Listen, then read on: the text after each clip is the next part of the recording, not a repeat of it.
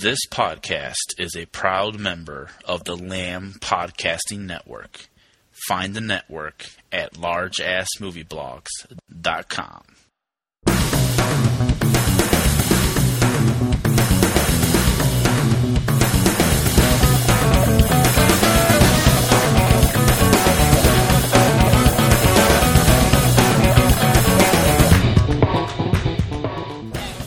Okay, hello and welcome to the 34th episode of the Blueprint Review podcast. The critically acclaimed Blueprint Review podcast, may I add. We got a review randomly, which I was quite pleased with, and it was positive. Except about you, Dave. Yeah, upset about me. I think I was the only I was the only criticism of the podcast. Just gonna let the side down. It's just typical, Dave. Typical. We're making a comment about Spider-Man 3 saying that no one with a brain would possibly like it, which offended people. But anyway, never mind. We got a subscribe, which means it's obviously positive. So cool. Good. It's been a while, hasn't it? It's been way too long. Yeah, we've Well, Lindsay hasn't done one for. You two and Damo did the longest podcast in the universe at Halloween. Was that the last one we did? Yeah, I did say we should have broke it all up into sections, but I don't think Dave listened to my advice. It was about 3 days long. Yeah. It takes me more than 2 walks to work, then it's too long. Did you listen to? I didn't even know you listened to podcasts. I do occasionally. I've been known to dabble. I know, it's like Dave and Damo talking about the festivals for about an hour and a half. Oh, yeah, I'm not going to lie. I stopped. I was like, no more, Dave, no more. Yeah, it only got interesting when I started chirping up. As is always the case, Anyway, we said we was going to be quick and economic, so let's just go for it. Trailers, there's been loads that we've seen. We're obviously looking forward to some films. All the next year's sort of releases have been getting done over. So, Linz, what have you been what are you looking forward to? I suppose. Oh, next year. Haven't we? Yeah, as in what trailers have you been watching? That's my kind of roundabout way of saying what trailers. I was like, I've not got past. I still want to see The Hobbit, and I'm upset it might disappoint me. But I've finally seen the trailer for World War Z, which I actually thought was a zombie movie. Maybe it is. Is it, or is it just? I thought is it just the trailer makes it look like it's just an apocalypse movie. No, the zombie apocalypse. Well, the zombies happen kind of. I thought they were just desperate people trying to get on his helicopter. No, those are zombies. Yeah, it's World War Zombie. That's what the Z stands for. Oh, okay, but it's basically Brad Pitt being Tom Cruise, right? Yeah.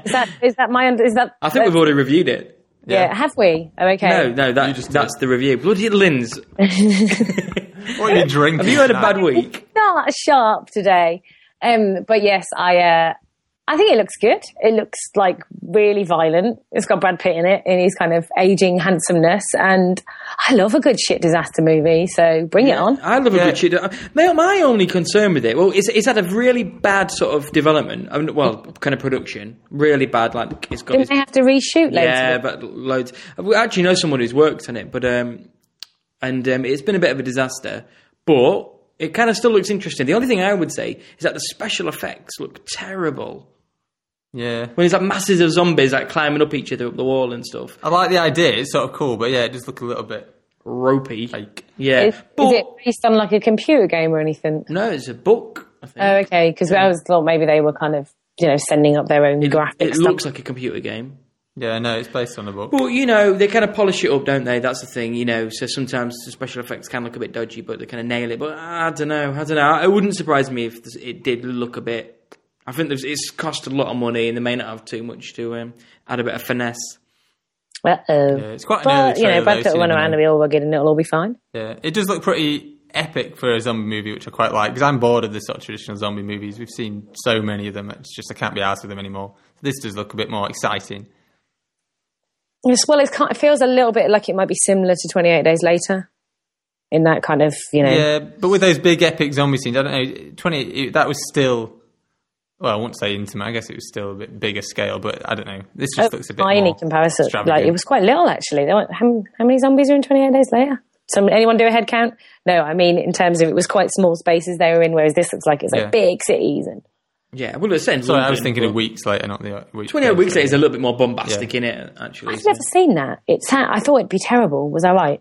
Some people prefer it, but I didn't think it was terrible, actually. I didn't think it was that terrible, but... I thought it was overrated a bit. I didn't think it was bad, but a lot of people were going crazy about It's it. a bit mindless, but no, I think Mindless. it's okay. Quite enjoy a bit of Mindless, especially exactly. over festive season. There you go. We'll get onto that later, but maybe you should whack that on your My to-watch list. to-watch list. Dave, is there anything in particular that you want to I've talk seen about? a few. I'll talk about another one of the big sort of trailers that's been out in the last couple of weeks, and that was the Star Trek Into Darkness trailer. I quite enjoyed the last Star Trek film. I'm not usually crazy about Star Trek. I don't mind it, but I'm not a Trekkie. But the last Star Trek film, the J.J. Abrams one, I quite enjoyed it. And this looks like more the same. It's sort of, I don't know, it looks pretty slick. It doesn't look anything special, but I don't know, it looks fun. It looks fun enough, so... Is it the same There's not much set to say. guys like Chris Pine and Zachary Quinto? Yeah, it's the same. Okay. It's the same crew. So I mean, there's not much to say about it. You can't tell from these early trailers. Cumberbatch looks a little bit cheesy, doesn't he? A lot of people have said that, but I don't know. He's not in it that Cumberbatch much. is in really. it. Cumberbatch Well, is he's quite going to be often a Khan, bit isn't he? cheesy. Well, they don't know officially who he is, but Oh, he's the blatantly bad is. guy. Yeah. They've given a name for his character. I can't remember what it is now. It's not Khan, but it still maybe could be. I don't know. But Are they going to bring Spock's mum into it again? Yeah, I don't know. Which was just so random. It's like, I don't know what you've done. Oh, interesting. Well, again, I mean, I didn't mind the first one. It had some problems, mainly Sean Pegg. Simon Pegg, sorry. I think I'm mixing Sean Pegg and Simon Bean. Simon Pegg was really, really irritating. Oh, he was. His silly accent and, yeah. But it was good fun. No, I don't didn't remember like that it. thing about it. Fucking Mr. Lens Flare himself. Was Eric Banner the bad guy in the first one? Yeah. With some kind of veiny head.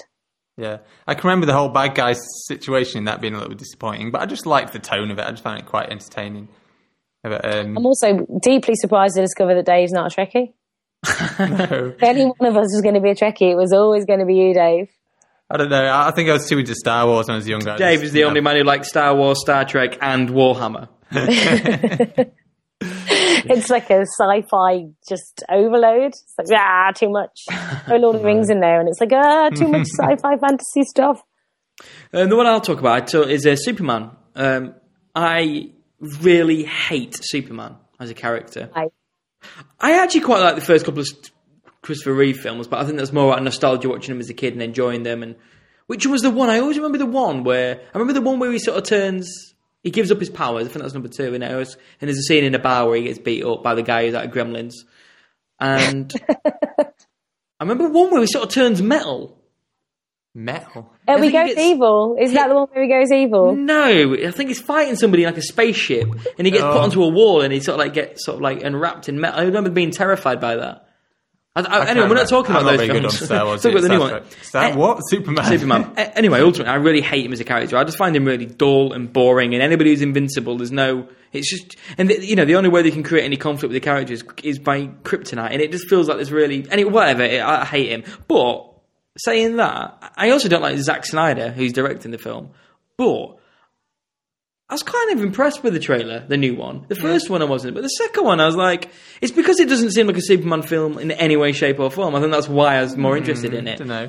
It just looks quite ponderous. Yeah, it looks very. I don't know. It does the same thing Prometheus did, where it just gives you a soundtrack and then just shows you images of despair. Yeah, and I was like, okay, that is more interesting than anything Superman could. You know what I mean? It's like I kind of like, if it's more about the kind of, rather than, because obviously if the conflict is less about someone's found kryptonite or someone's stolen Lois Lane, and it's more about the conflict of being Superman and who you're, that's kind of like, probably quite a bit more interesting than It's Zack Snyder. I think this is probably just the way they edited the trailer, and it will be as silly Superman film. But the trailer made me more interested in the film than I ever thought I could be. Do you think you'll get to wrestle a plane in this one? I hope not. God, the last Superman was fucking It's actually the only bit of the one with Brandon Routh that I've seen, but it's just brilliant. He's like, I'm just That's the only bit I remember. oh, do you know what trailer I did see? And I didn't even know there was another one coming. And I was like, I think I might have clapped in the cinema. Was the new Die Hard? I didn't know they were making another Die Hard. Yeah. I'm aware that I'm on a film soon. podcast. I should know these things, but whatever. New Die Hard. I think it'll be terrible, but it made me really excited just to see Bruce Willis's big old face. I was like, hello. Yeah, it's going to be really bad, isn't it? Probably. Yeah, likely, but I don't know. Who knows?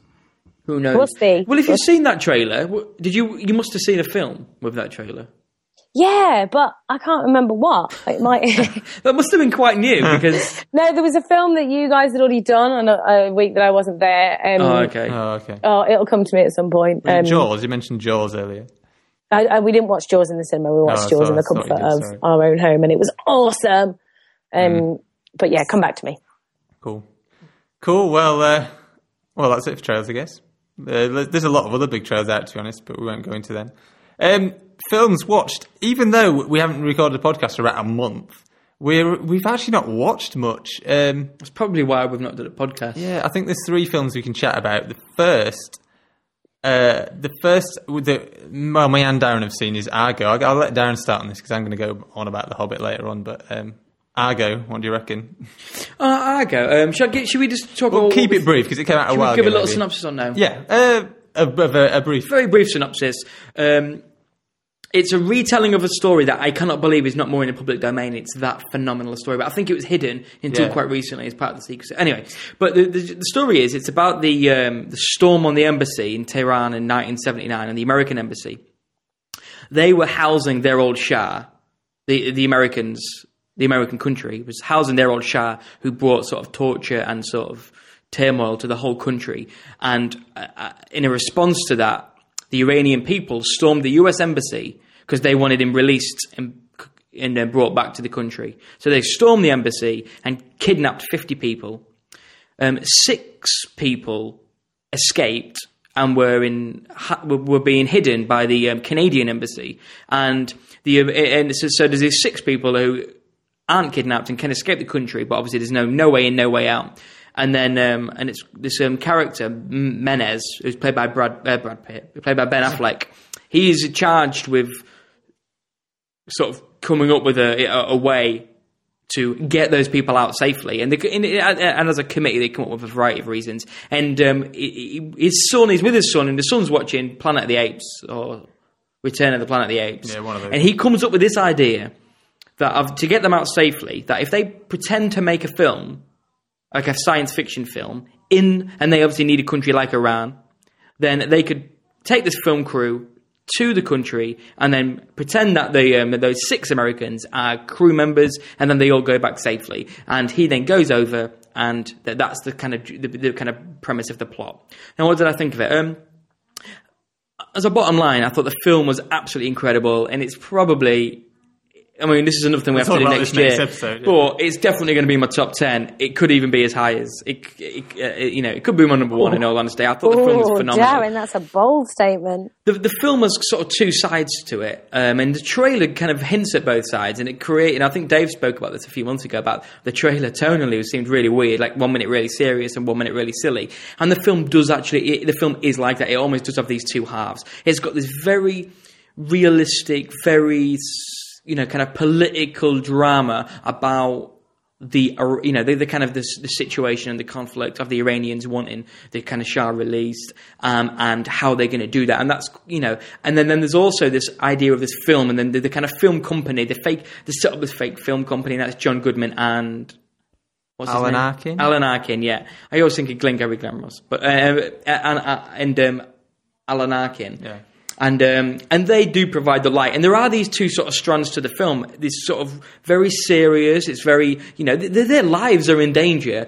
And it's played absolutely straight. And then this sort of more comedic, lighter film crew going over to this foreign country. And I think the genius of the film is that he balances those 2 sides absolutely perfectly. The kind of comedy doesn't ruin the seriousness, and the seriousness doesn't sort of doesn't bring down the comedy. And I think, as a piece of direction, I think it's brilliantly handled within that. Is it that. Ben Affleck? It's Ben Affleck who directed it, yeah. Okay. So he sort of straddles those 2 kind of really well. And I mean, ultimately, I just thought, I was just absolutely gripped by it. I was absolutely entertained by it. And I just think it's a phenomenal story. And there were maybe some contrivances, some artistic licenses at the end of the film. But I didn't care. I didn't care, to be honest. I was absolutely kind of gripped by it. And I just thought it was borderline flawless in my opinion, in terms of there's not much you can slag off about it. I don't think Dave may disagree with me in a minute, but I think it's kind of whether you really liked it loved it or liked it or whatever. It's hard to kind of criticise, but maybe Dave will. But ultimately, I thought it was absolutely great on kind of all levels, really. Yeah, it's a funny one. I mean, I liked it a lot. Not as much as you though, but like you say, it's a funny one. I came out sort of thinking, that was a decent film, but I just didn't love it. I think, like you say, there's not anything to slag off. There's nothing he necessarily did wrong. I just felt, I don't know, for me, it played it quite safe, and there's never anything like massively exciting. There's never anything massively funny. So it's sort of like just a really solid, well-made, decent sort of thriller, but with these comedy aspects. But I don't know, there was nothing really grabbing me. It was just like, yeah, this is solid, this is great. And I've had that with all Ben Affleck's films. I think he's an amazing director. All three of the films that he's done, he's done The Town, Gone Baby Gone, and this. They're all so solid and like well constructed and really decent films, but none of them have. I don't know. There's just always. I think I just need this extra edge sometimes just to really love a film. Yeah. And but I don't want to slag it off though, because it is very, very good. But I think it's, whereas like Darren, it's near the top of his top 10 of the list. It's just sort of just hiding just outside of my top 10 probably, just because I don't know. It just didn't have that. I think with me, You'd have preferred it to go one way because it straddled a few different sort of things. Not necessarily. I mean, I did like the balance. I thought they did the balance well, but I think because it was balancing it, maybe neither of the aspects really stood out. Yeah. So I don't know if he necessarily should have just gone one way or the other. But if he did, if it was more of a thriller or more of a drama or more of a comedy, it would have... Just like, it kind of doing a few things very well is different to being an amazing comedy or an amazing thriller or an amazing drama. I was engrossed, but I wasn't like properly gripped, like, fuck me, what's going to happen next? This is amazing. It was just like entertaining, if you know what I mean. Yeah. But no, very solid. As I say, I can't badmouth it, and everyone should go out and watch it. It's still one of the best films of the year, but it just didn't, I don't know, it needed a little bit of extra something for me. That was kind of missing. Fair enough. Interesting. Shall I talk about The Master? Because that's another one, because obviously The Hobbit has just come out and might as well save the biggie till the end. The Master, obviously, it's Paul Thomas Anderson's latest film. He's obviously an absolutely incredible modern... I didn't mean to use it, but he is a modern master of cinema, I suppose. And this is his latest film. It's the one that's been getting all the kind of critical acclaim, all the pre-Oscar buzz, all the hype, like kind of leading into the Oscar season. And I did see it. Suggests that you don't really remember it. I do remember it. I remember it very well. As a general kind of premise, Joaquin Phoenix's character has left the army and he's sort of got he's directionless in life. And he ends up stumbling upon this boat. And he sort of wants to get this job as kind of anything, really. He's willing to do anything on his boat. And this boat is ended up running by Philip Seymour Hoffman's character. And I don't think there's any hiding in the fact that this is sort of a Scientology sort of mirroring. And that his character is the leader of Scientology. He's himself admitted this, that it is echoes of that. And he's then sort of... seduced is probably too strong a word, but he then joins this sort of ship. And the people on it who all sort of... are along with Philip Seymour Hoffman's character's sort of leader, the sort of spiritual leader, the sort of religious leader, I suppose, of this group. And they're a sort of a cult, I suppose. And it's about him being embedded within this group of people. That sounds way more interesting than the actual film is. Now, again, sort of similar to the last film, technically, and it's kind of expected, the film is flawless on a technical level. It looks amazing. The performances are amazing, although they could be slightly better. I'll get onto that later. But the performances are amazing. Everything about it, the production design, the music, all those aspects are fantastic. The problem is with the script. And the story, ultimately. There really is no story. My problem with it is that there's no movement in it. There's no movement in the drama. There's no conflict whatsoever. We're just exposed to this group of people, exposed to these people, these individuals. But nothing really happens. There's literally only two moments of drama within the story. One of them, where there's only one person who questions Philip Seymour Hoffman and his philosophy and his kind of beliefs. There's one scene that lasts about a minute, and there's one guy, he questions it. And it's the only time where you kind of get stared, because you're like, okay, something's happening. But it fades as quickly as it comes, and nothing happens. And another time where they get arrested, and there's but nothing happens. But also there's no movement in the characters. There's no not to sound a bit wanky, but there's no journey. They don't go on a journey. They're the same at the beginning and the same at the end. There's no change. There's no movement in it.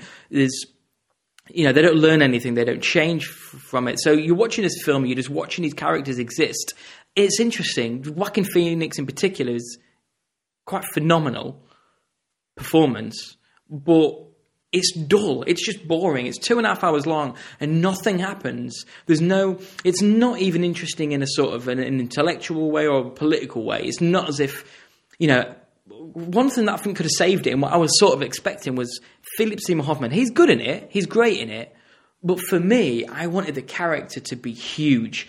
You heard about this guy, and he rules this cult, and he's kind of so kind of charismatic and so persuasive that all these people follow him. I expected a huge performance, this sort of monster of a character, and he's quite understated.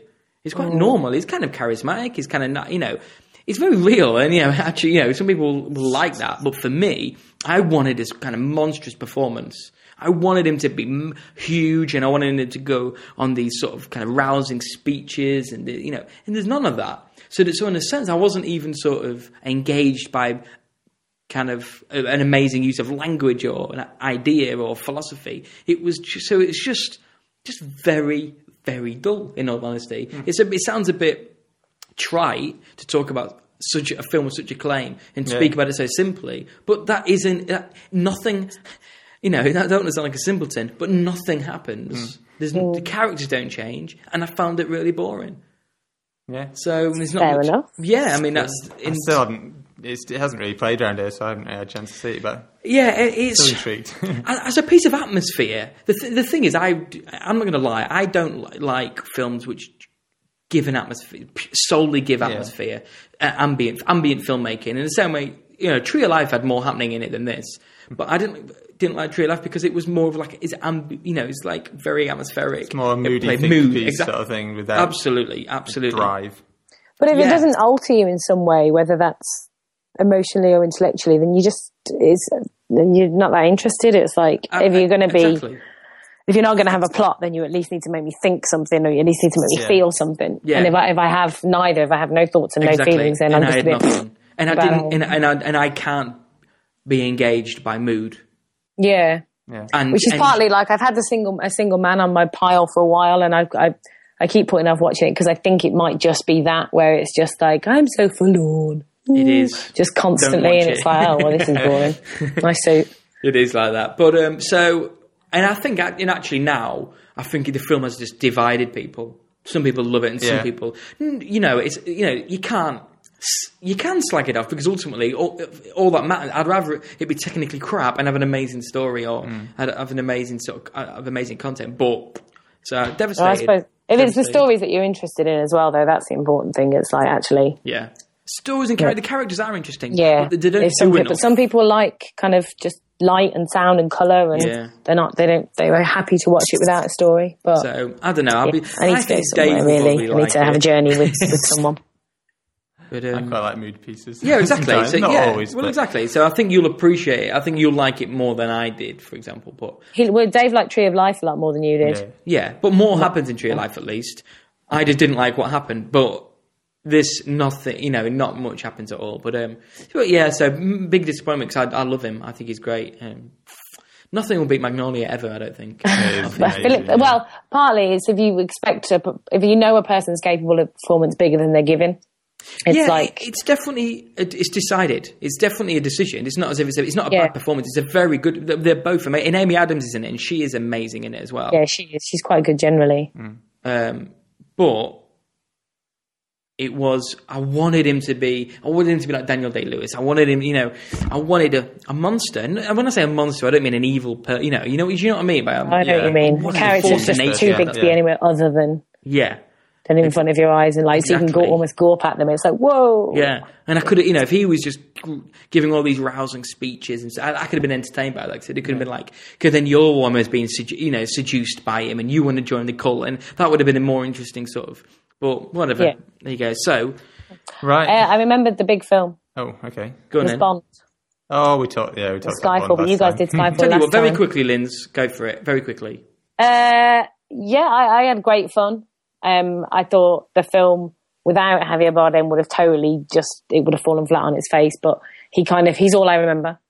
And from 3-4 weeks ago maybe, and it was good fun. I'm not quite sure what it was about. I'm not quite sure why it became a babysitting M mission, and then it ended in this whole kind of let's go back to 70s Bond. But I did enjoy it. I can't really remember anything other than Javier Bardem taking his upper jaw out. I was like, oh, that's awesome. Or coming on to James Bond, rubbing his... But I do feel it was kind of...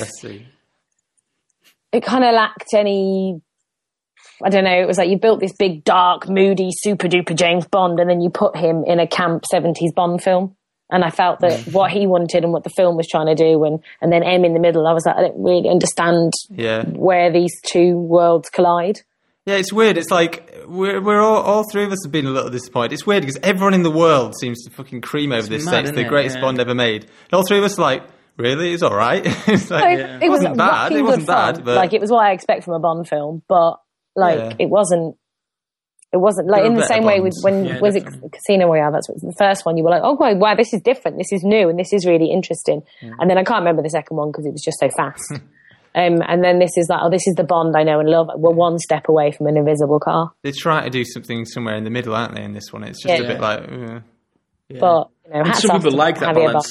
Some people say, I love dark and I love the light, and I didn't think they gelled perfectly, but it's officially the most successful British film of all time. Yeah, it's crazy. Really? Yeah. Well, fair play. Didn't it beat Avatar in general, like British box office? So is that what you mean? Yeah. All right. So I thought you meant the most successful British made film. Sorry, it's the most successful film in England. Yeah. Yeah. Which is mad. Good. Great. Well, yeah. Well, speaking of successful films, although not British. I am the only one of us who have seen The Hobbit. Actually, I really wanted Darren to have seen it. I really wanted you two to have a full scale. Oh God! But it sounds like I don't think we would have done. If Darren sees this, Darren will hate this film. I can guarantee Darren will fucking hate this film. Is it that bad? It's not that bad. I mean, I'm going to talk about it in a minute. I can just see. It's the sort of thing I think that will wind you up. It's a sort of film that's full of lots of little dodgy little bits that are easy to nitpick, and I think if you have a film, you tend to, if there's a few scenes here and there that are terrible, you don't like it. Plus, you don't like Lord of the Rings in general, and it is just a Lord of the Rings film. But anyway, let's not get into what Darren thinks, because he's not seen it. I can't put words into his mouth. Well, you did I've done before, yeah. But no, The Hobbit. I mean, really speaking about The Hobbit, because I saw it in high frame rate, 48 frames per second. There are almost 2 reviews to do here. But I'll talk about the film first. Oh, okay. Okay, yeah. I'll talk about the film first. Brief overview. I mean, you know what it's about. I won't go into too much detail. If you don't know the story, it's The Hobbit. Well, the first third of The Hobbit. Yeah, it was the first third of The Hobbit. So this is my question. Where do they break the story up? I'll tell you. Well, it's sort of. Is that a spoiler? I don't know. Possibly. So maybe not. Yeah, I won't go into that. But yeah, it's The Hobbit. It's basically what happens before Lord of the Rings, directly before it.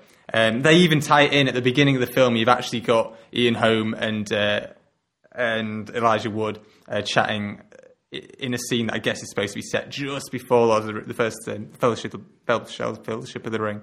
But yeah, it's basically about... Is Elijah Wood asleep in bed and he says, "Let me tell you a story"? Yeah, he cuddles it. And does that mean the whole film is a flashback? Kind of. But I mean, The Hobbit, the book isn't... Oh, no, it isn't. Oh, I can't remember the books. I get them mixed up. But yeah, so it's not really a flashback. Well, no, I guess it sort of is. I don't know. Anyway, whatever. It's basically more, it's Bilbo telling his story. So this is all about Bilbo's adventures before Frodo got involved and the Lord of the Rings kicked off. And it's the first third. I won't tell you when it finishes because it might spoil it for some people. But yeah, The Hobbit, what did I think of it? I will say first off, I'm a massive Lord of the Rings fan. The films, I fucking adore the films. But this, it's got a lot of your Lord of the Rings tropes, and I did enjoy it. I enjoyed it for the same reasons I enjoy the Lord of the Rings films. I love the universe. I think Peter Jackson's recreated it really nicely. I love things like that. The music's amazing in these films. They look nice, and I just like that sort of fantasy, sort of old school sort of fantasy sort of vibe that they give off. I love it. But I will say I was pretty disappointed with this. I wouldn't say I didn't like it. I still enjoyed myself. So there's a couple of great scenes in there. Gollum appears, maybe a bit of a spoiler, but it's fucking, this book's been out for 100 years. Yeah. He's in the trailer. But Gollum appears, and again, his scene is a scene or scenes, I guess, are very good. There's a couple of epic little battle scenes in there. There's nothing majorly epic, but that are quite impressive, especially a couple of flashbacks in the first third. But overall, it just didn't. It's like in Two Towers. There's like this one scene where fucking Legolas is surfing down some stairs, or whatever. It's I love that bit. That is in the 3 Lord of the Rings films, which equate to fuck knows how many hours of footage. That's probably the only scene where I'm like, oh god, I just want to tear my brain out. Everything else for me works, even the cheesy bits, even some flawed bits. But for me, I'm like, I don't care. It fits with the sort of feel for me. That didn't fit with the feel. This has got, I wouldn't say maybe nothing quite as tear my eyes out horrible as that, but it's got quite a few scenes where it's just a bit like, oh, really? A few little dodgy bits of humour that are like, oh, it just don't quite work. And there's this, the brown wizard, one of the other wizards that's in that, and there's some scenes with him in that are just a bit like, oh, cringeworthy. Especially he's in an action scene in the film, which is plain awful. The effects are just horrific. It's like the worst green screen I've ever seen. But anyway, I don't want to lay into it too much. The overall, what caused me, other than the odd dodgy scene that caused it to be a disappointment, was sort of what I expected. I think the fact that he's drawn the film out has caused a few problems. Not necessarily in terms of what I expected, in terms of, I don't think, it does feel a bit bloated, yes, but not as much as I expected. I think a lot of the reviews have come out saying, oh, he's stretched out so far, it's so bloated and dull and stuff like that. It's like, I wouldn't say I found it boring, I wouldn't say I found it overly bloated. The scenes that are in there, most of them do feel sort of, they do sort of drive the story along or help give a backstory to some bits that might be a bit confusing and things.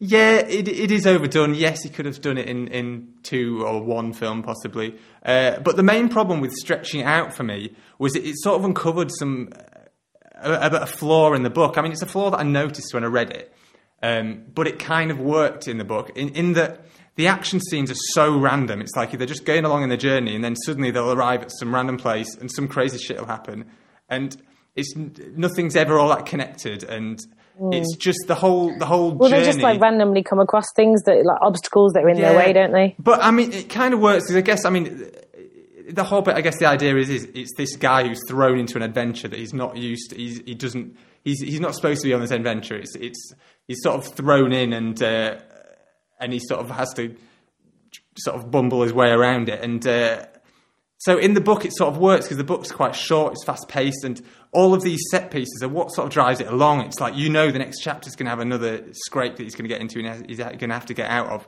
And it's sort of all these loads of little action scenes in the book. It pulls you in, and that is the sort of drive of the book. But in the film, they've stretched out so that they're trying to make it feel like The Lord of the Rings, with a big epic journey that's going to last for 3 fucking massive long films. But then, because these set pieces are a bit random, and in the book they just sort of come out of nowhere, now they really feel like they're coming out of nowhere, because you're there walking and they're all going on the journey and everything's big and dramatic. Then suddenly some fucking mountain comes alive and starts attacking them. It's like, what the fuck is going on? And it's so random, and it made it all feel a bit clunky and a bit like, just a bit haphazard. And I do think it's sort of, as I say, it's because he's sticking to the book so closely. And when you convert a book to screen without really cutting bits out, without really trimming it to fit a film, it doesn't work. And this is a real example of that not working. But as I say, saying that, some of those set pieces that I mentioned are really good. The bit when the mountain comes alive is fucking amazing.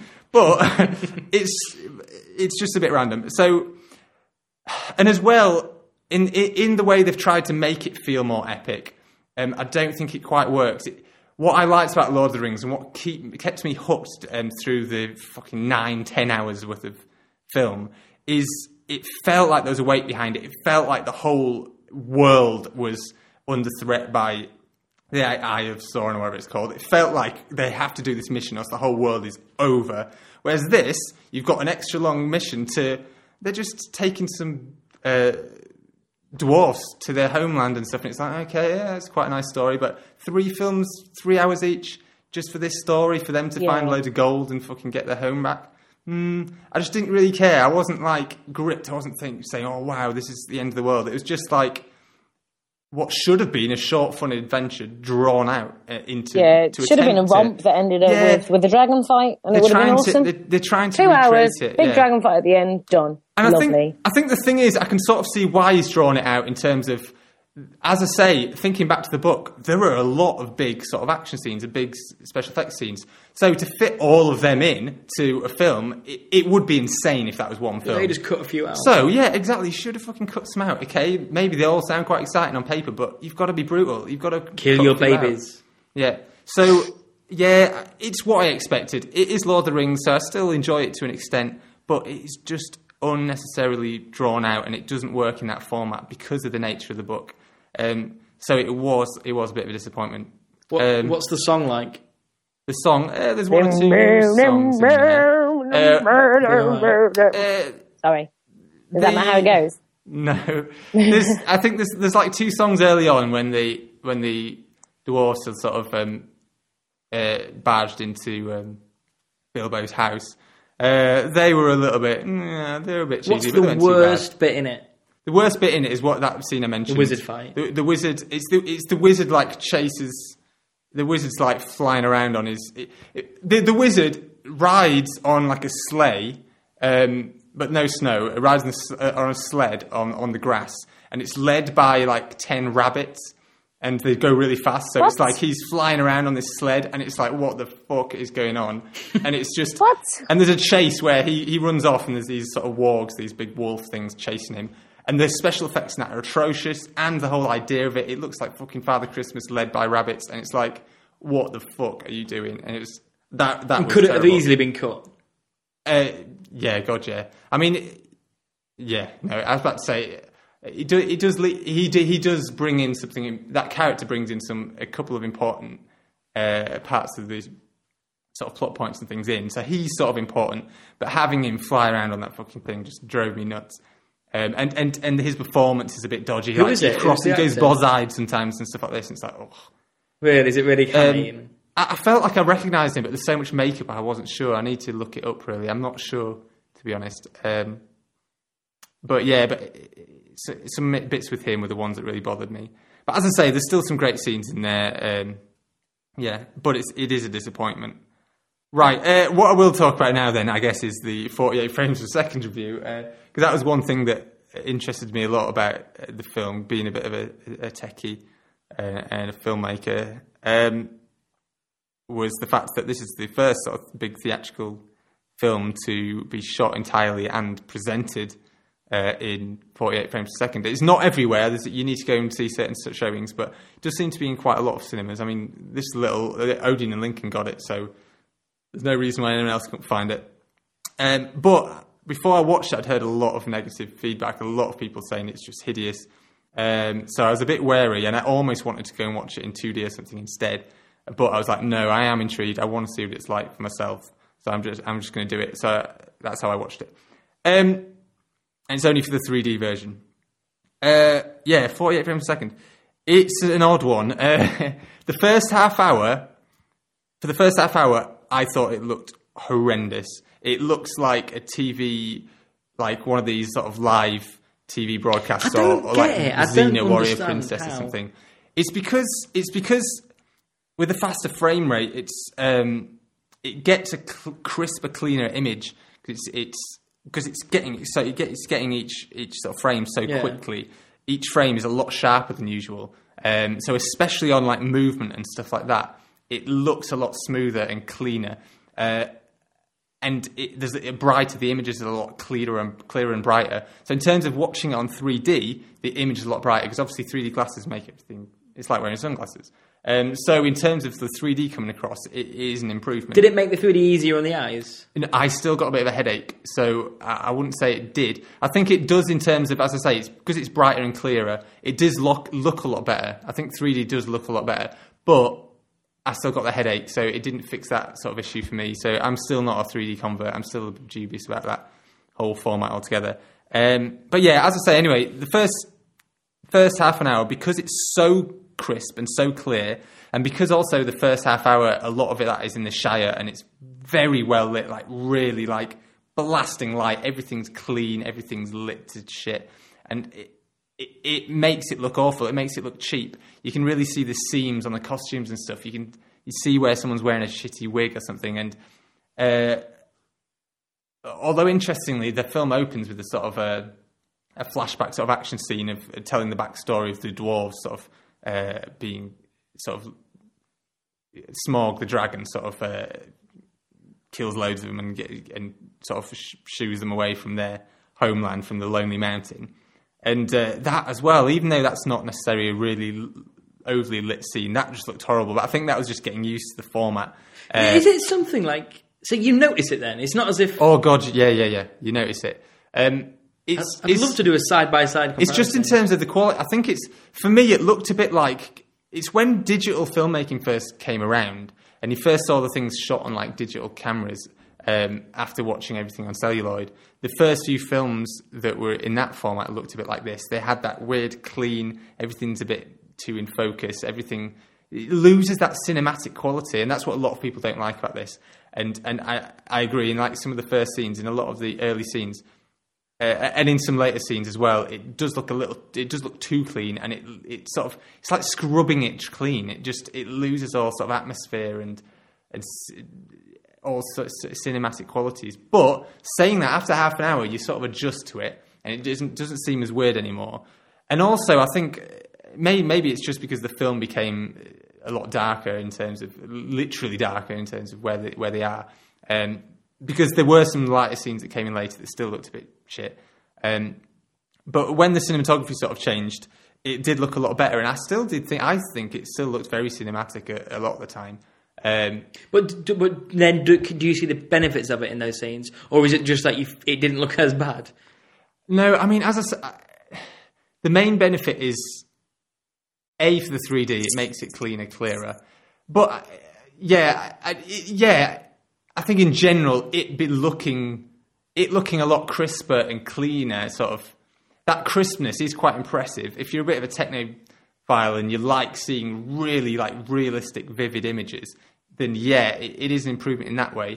But because it's taken it so far, it's almost too vivid. So, as I say, in certain scenes it doesn't work. So I think it's an odd format. I think it's so temperamental. It needs to be...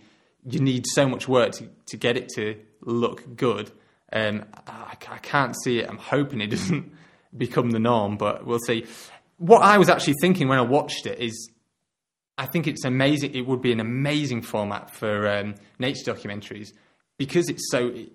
when it showed the sort of the New Zealand landscapes and stuff, it looked beautiful, but it looked real. It looked, as I say, maybe too real for a fantasy film. But if I saw those vistas in some sort of like David Attenborough documentary, oh god, it'd blow me away. And I think it'd look amazing seeing like lines and shit with that much clarity.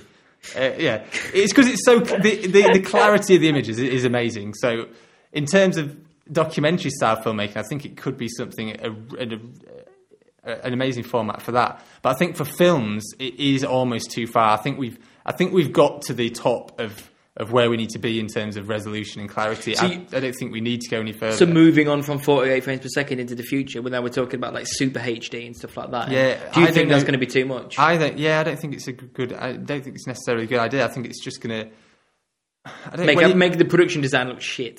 It's You see all the flaws. You see all the flaws, and it looks too real. I think when you go to the cinema, you don't necessarily want it to look real. I mean, certain style of films it might work, but it makes it look like you're watching it live. I mean, to some people that might sound like a good thing. Could it be good for, because obviously like cinemas have started doing West End operas? Yeah, stuff like that would be amazing, especially with live 3D and stuff. Yeah. I think I was going to say that, to be honest. It almost makes it look as though watching theatre, which isn't, I mean, necessarily, obviously there's nothing wrong with going to see theatre, that's great, but when you're watching a film, you sort of don't want that. Part of the beauty of the film is playing with the camera, playing with the effects and stuff to give it a sort of a rich sort of cinematic sort of quality. So And it loses that. it does kind of lose that. It still had that in moments, like I say, in moments when it sort of worked well, it still looked beautiful. So is it just a case of like cinematographers having to change to rethink about how they light and how they design shots and Possibly, or it's just it doesn't work. something Yeah. that doesn't work. I don't know. I don't get it in my head. You know, like we were saying before, we play computer games at 60 frames per second. Yeah.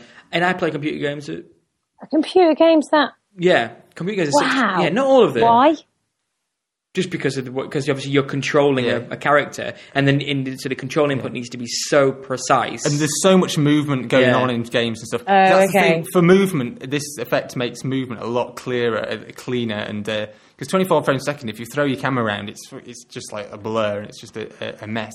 So this sort of fixes that, which I guess for certain type of effects it can look very good, but it is a bit odd. I will say, actually, speaking of computer games, I think some of the CGI in the film was amazing, and I don't know if the 48 frames per second helped that in terms of the movements look more real. But a couple of, I mean, Gollum just looks, in some close-ups especially, looks real. Just his skin and everything. Maybe his eyes not quite spot on yet. They still look a bit fake, but I think because they're that big, that clean anyway, they do. But his skin and stuff like that, it looks real. And I don't know if that was helped by this effect or not. The effects that don't look good in the film, there's some of the sort of green screen, some of the compositing is a bit dodgy. And is that partly because it's so clean? Because it's so clean, I think it. maybe you can just see the flaws. But CGI looks great. To be honest, another thing I was thinking, as well as a lot of nature documentaries, I imagine sort of CGI animation will probably look phenomenal in 48 frames per second as well. But I don't know. It's a funny one. We'll see if it really kicks off. But there's been so much negative feedback. I won't be surprised if it sort of dies a death. But we'll see. I just can't imagine it be making that much of a difference. I can't wait to see. I've got to see it because I've got to see what this 48. I just can't. It's going to make a massive difference. I can't. That's exciting. But at first, especially the first half hour, it's a horrible difference. It's like, what the hell have they done? But you kind of adjust to it. But there are still dodgy bits later on where it stands out again. I think as well because Peter Jackson has tended to do some handheld random shots occasionally that can jar anyway. But in the 48 frames per second, I think they especially jar because it looks like, because of the clarity, it looks like someone's got a fucking phone camera and started waving it around or something.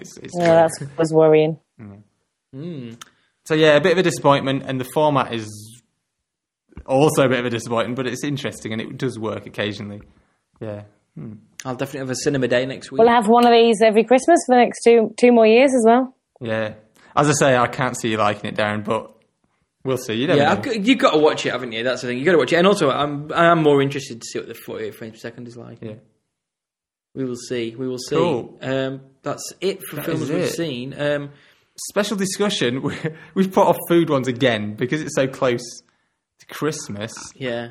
We've got to do Christmas. You've got to kind of go on you. It's a bit textbook. But... I mean, we talked about Christmas sort of alternative. We were going to do alternative Christmas films, but we talked about that last year. So, to be honest, we were just going to have a bit of a chat about what films we plan on seeing around Christmas because we've all got a bit of time off. I know I'm going to have Anna's still working. She works at Boots, so she's going to be. I'm going to be out on my own at home for a few days, so I'm definitely going to get some movies watched. But what are you guys going to watch over the festive period? Linz, you can go first. We've got a little Christmassy plan of things that we need to watch. So Die Hard, Scrooged, which I don't know if I've ever seen. Oh, I love Scrooge. I can't remember, when your head doesn't put things together. And then I bought the Tyrannosaur the other day, but it doesn't really feel like a Christmassy type film, but it's on my pile of films to watch. And then we'll probably watch a fair bit of Disney. I'm in an Aladdin mood this Christmas, I think. Nice. But we'll see what crops up. Cool. Yeah, we always have a pattern, like a collection of films. It always starts with Nightmare Before Christmas, which then leads us from Halloween to Christmas, as in it's the starting point of the journey, of the unexpected journey. But this year I watched it because I've just got a new massive 3D telly, so I've bought this film so many. The only film I've bought more is probably Star Wars, but I've bought this film a lot of times. It's VHS, a few times on DVD, Blu-ray, and now again on 3D Blu-ray. It's Nightmare Before Christmas in 3D. And Can I buy your Blu-ray? Awesome, I've sold it. Already sold it. Made a profit on it, actually. So we start Nightmare Before Christmas. I haven't actually seen this year. Yeah, I definitely saw it. Anyway, it's so good in 3D. So good in 3D. Yeah. Well, I think 3D should just be kept for animation. I don't understand why you would use it anywhere else. It's so good for animation, and it's just so rubbish for live action. Yeah. I'm trying to think. I've watched a few films in 3D now. Oh, watch Green Lantern. Oh God, I don't want to get started. No, why would you watch that film, Darren? You knew it would make you angry. Oh God, Probably just to test out his 3D telly. Yeah, it was. It literally was. It's just that I finally saw Catwoman the other day. My God, that film was bad. Really? Your Your Christmas film, Catwoman. Batman Returns. That is a good Christmas film. Oh yeah. Batman, the second Batman. Is it the second one with the penguin? Yes. Yeah, the first one. Amazing film. And then last year I engaged in, like me and my girlfriend, we put all our Christmas films or traditions together. So we watched them all. This year I'm going to avoid Laura's. They're not all bad. She put me through Elf. I am never going to watch that film ever again in my life. Ooh. I think Jay likes Elf, but Elf is not a good film. I find Will Ferrell eminently punchable. No, I'm with you there. I haven't seen it. Oh, hated it. Bad Santa is a bit better actually, but Santa's all right. Yeah, I don't know if I'd watch it again, but it was all right. Then there's some good ones, just like White Christmas and stuff like that, and the oldies. Yeah, loads of oldies. But seen It's a Wonderful Life. Lindsay, you need to sort that out. That is one I will definitely be watching. I will definitely watch It's a Wonderful Life. Maybe work Home Alone on. I forgot about Home Alone. I'm totally getting I may watch that again, but I may miss out. But it's usually on the list. But It's a Wonderful Life, definitely, 100%. Probably Christmas Eve. Watch that film. It's one of my favourite films of all time. Awesome. And big softy. Not the colour version. Big softy. You haven't seen it, have you, Lindsay? I keep forgetting No, this. I know it centres around somebody wanting to kill themselves, isn't it? Or they go bankrupt or something. So very dark film. But I don't know why I've never seen it. It's because it's never on. I avoid it. Will be. It's on every Christmas, Linz. Maybe I'm just too busy watching box sets. It's sometimes on around New Year, at least in America. Shall I buy you that for Christmas? For your birthday, I mean. Sounds like there you go. Well, buy me a Christmas film for my birthday. Yeah, but it's straight after, and you won't watch it before then anyway. That's true. Well, I don't know. I always feel like it's probably quite sentimental, and you wonder about. Because it's been sent off so many times. I always wonder about seeing kind of the classic. Yeah, I thought the same. The other day, Nick, who was there, was like, "Oh, but it's like the classic falling down into the shark's mouth shot." And it's like, but surely this film invented that shot. Well, not invented, but like pioneered that shot. Everything after it is sending it up. Yeah. But if you've seen it afterwards, it's like, but this has been done loads of nothing times. will prepare you for It's a Wonderful Life. Nothing has parodied. Simpsons have, as they do everything, they've done a little parody of it, but I only know the Red Dwarf parody. Why have they done It's a Wonderful Life? Yeah, it's Lister's favourite film. So there's a whole thing where they end up in I think it might be the Better Than Life game, and Lister is the main character from It's a Wonderful Life. Oh, okay. Well, whatever. I will guarantee that you watch it and you think it's a stunning film. Guarantee. Excellent. Good Christmas weepy. You can't go wrong. Yeah, it's amazing. And it's not overly sentimental at all, except maybe whatever. No. The ending maybe a bit, but yeah. So, Dave, are you planning on watching the ridiculous amount of martial art films? I'm going to watch it. Yeah, I was going to say, not martial arts films, but my sort of Christmas plans at the minute don't involve many Christmas films, to be honest. Although we did buy at Tesco's randomly for £3. We couldn't decide which. They've got a big wall of Christmas films for like £3. And for some reason, the one we ended up buying was Mickey's Once Upon a Christmas, which is probably terrible, but Disney, whatever. It was only an hour long. I was like, let's whack that one. Because we couldn't decide on the others, because we'd either seen them a dozen times or couldn't be bothered with them. But yeah, no, the only films that I'm sort of planning on watching, I've been sent one to review that I'm very, very excited about watching, and that's Berberian Sound Studio. I've heard a lot of good things about it. And I've got that on Blu-ray, so on the weekend I think I'm going to come into the office and get the projector out and watch a bit of that. The other thing, I'm going to abuse this office basically while Anna's working in the holidays. But because I've got this spare time and not much to do, I think I'm actually going to finally watch the Star Wars on Blu-ray because I got it for Christmas. When are you going to do that? Probably what? Sorry? Shut up, you. Probably like around Boxing Days or the day after or something like that. Somewhere around then, after Christmas. Just cancel all your plans, Darren. Just tell everyone you've got the winter vomiting Visit bug. Family. And then just hide out. I might not watch all 6, just time-wise. It might be a bit brutal, but I might at least watch like the first 3 and then watch the prequels Well, the later. first 3, you mean the second 3 that were the first 3? Yeah. Yeah. Oh, I still haven't seen. I'm certainly not going to do all 6 in a day again. That was the brutal. 5th and the 6th one. Oh, you're such a loser. It's because the fourth one. You would keep telling me that the one, what's it called? I want to say The Dark Knight Rises. Phantom Menace. The one where he turns into Darth Vader. Revenge of the Sith. Yeah, you keep telling me that that's good, but I can't get Yeah, past. you should watch that. I can't get past the second one, and in fact, the first one's terrible as well. first one, but whatever. I can't. We're getting Bad. into It's it's like if this first Hobbit is bad, which I think it's going to be, and I wouldn't thought say it's if flat anyone out was going to bad, love but it and yeah. forgive it, Dave would. But you're kind of then forcing yourself to watch more crap, and it's like, oh man, I can watch a better film that doesn't have people running around just gazing at one another. I only really remember the annoying thing, the creature, and the fight that Jar looked like a Binks. cartoon with the big blue balls. Or at the end. Yeah. Yeah. But anyway, forget I was going to tell you one of the. I wouldn't really call it a film because it's probably only half an hour and it's more of a TV thing. But has anyone seen advertised the Snowman and the Snow Dog? the sequel. Yeah, they made That's a by sequel to the students, isn't Snowman. it? Yeah, it's made in. Well, I don't think it's fully like directed and stuff, but I think students at the University of Lincoln have done a lot of the animation work on it. I don't know exactly what, but it sounds like they've done quite a lot of work An on it. advert for that. I didn't know what it was. Yeah, it's weird. By the trailers, it just looks like the exact same story as the Snowman, but they've added a dog. It's in the same style of animation, which is great. I love this style of the animation, but it does Did you? seem a little bit pointless. But Oh, Christmas films see. are pointless. That's the point. They all end happy I don't ever like after. the Snowman. I don't like the style. really, I love it. That sort of hand drawn. Well, to me, it feels really old-fashioned. Like I wouldn't like anything new no, now. Do you know what I God, mean? if Like it I came like out it with because some- it's the Snowman, but I wouldn't want to Yeah. see that style of animation done for. if they had some sort of Something CGI else. on it, it'd just be like no. It would be horrific. But I just didn't. I don't know. It didn't work for me. It didn't work for me. Oh, I love it. Cool. I can't get that high. Even if I pinch myself, I can't get that high.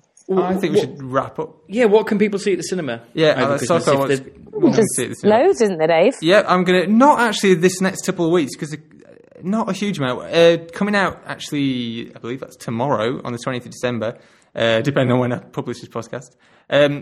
Is Life of Pi, which I'm quite excited about. I think that's supposed to be good. Sorry.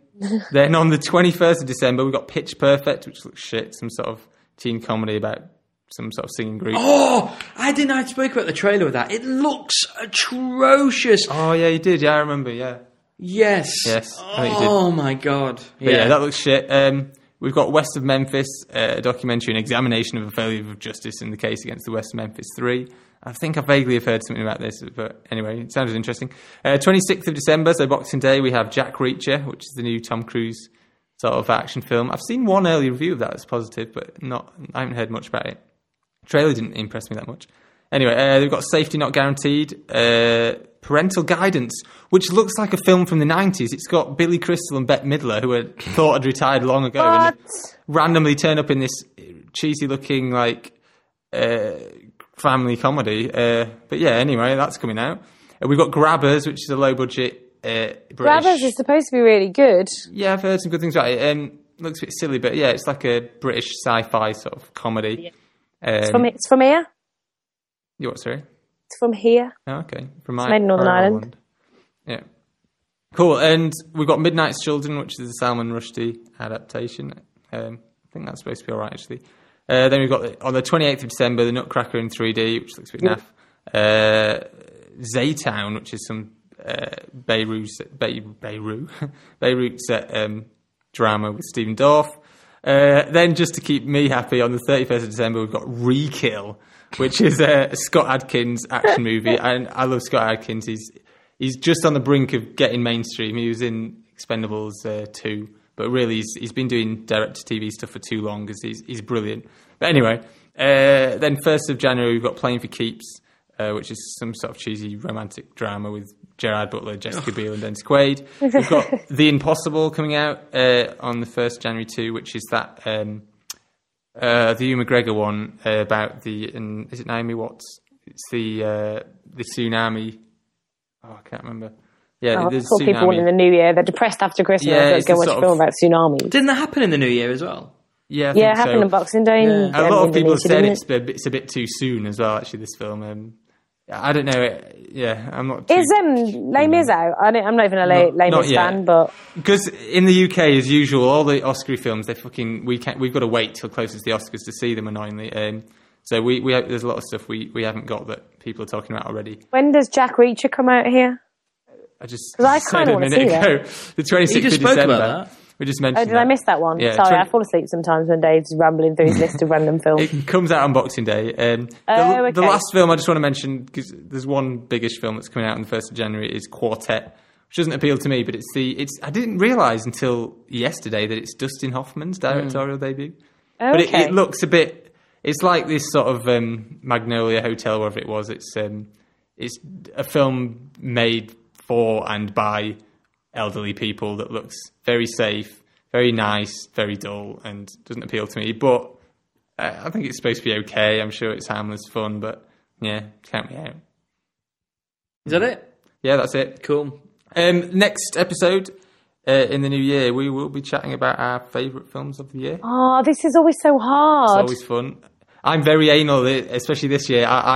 This year I've actually been keeping a sort of a table, and when I watch new films, I slot it in to compare the films. It's very, very, very. This is why sad. he's not a Trekkie. There isn't time. Can we also do like worst films of the year? We can do worst films. We Because did that's that more last fun. time. Yeah, I've got loads of them. We have to do both, but I can never remember Silver them. Down's And then, worst are yeah, probably I my need to top 10. go back through a list of films. Can I include Catwoman in that list? Like No. seriously, that film was new bad. films. It's got to have been released in the UK, sort of Damn it. theatrically. Sort of 2012. 2012. Well, my best film of the year is clearly Iron Sky. Nazis in Space. What more does a girl want? Oh yeah. But Where's your number one? maybe I'll give that one a bit more thought. No, but yeah, that should be an interesting listen next time. So it might be an epic session unless we do. What about films like I may have seen at Cannes that haven't been released yet? Those are allowed. There's But one you or two. get a tosser. I've every got some time you mention it. controversial films to my list. Not in terms of people don't like them, in terms of are they really a film? But anyway, we'll go into that later. But yeah, I might have some films in my bottom of my list that haven't been released at the cinemas, but they've been released on DVD, straight to DVD stuff that I might mention. But Dave, we're not allowed to include any porn. oh damn it, not like last year with my Sex and Zen 3D. No. No, I haven't 48 frames per second. 48% second penetration. porn. That'd be good. 48 frames per second porn. It'd feel Jesus. like you were really Porn's there. nauseating Yeah, enough. exactly, yeah. In 3D as well.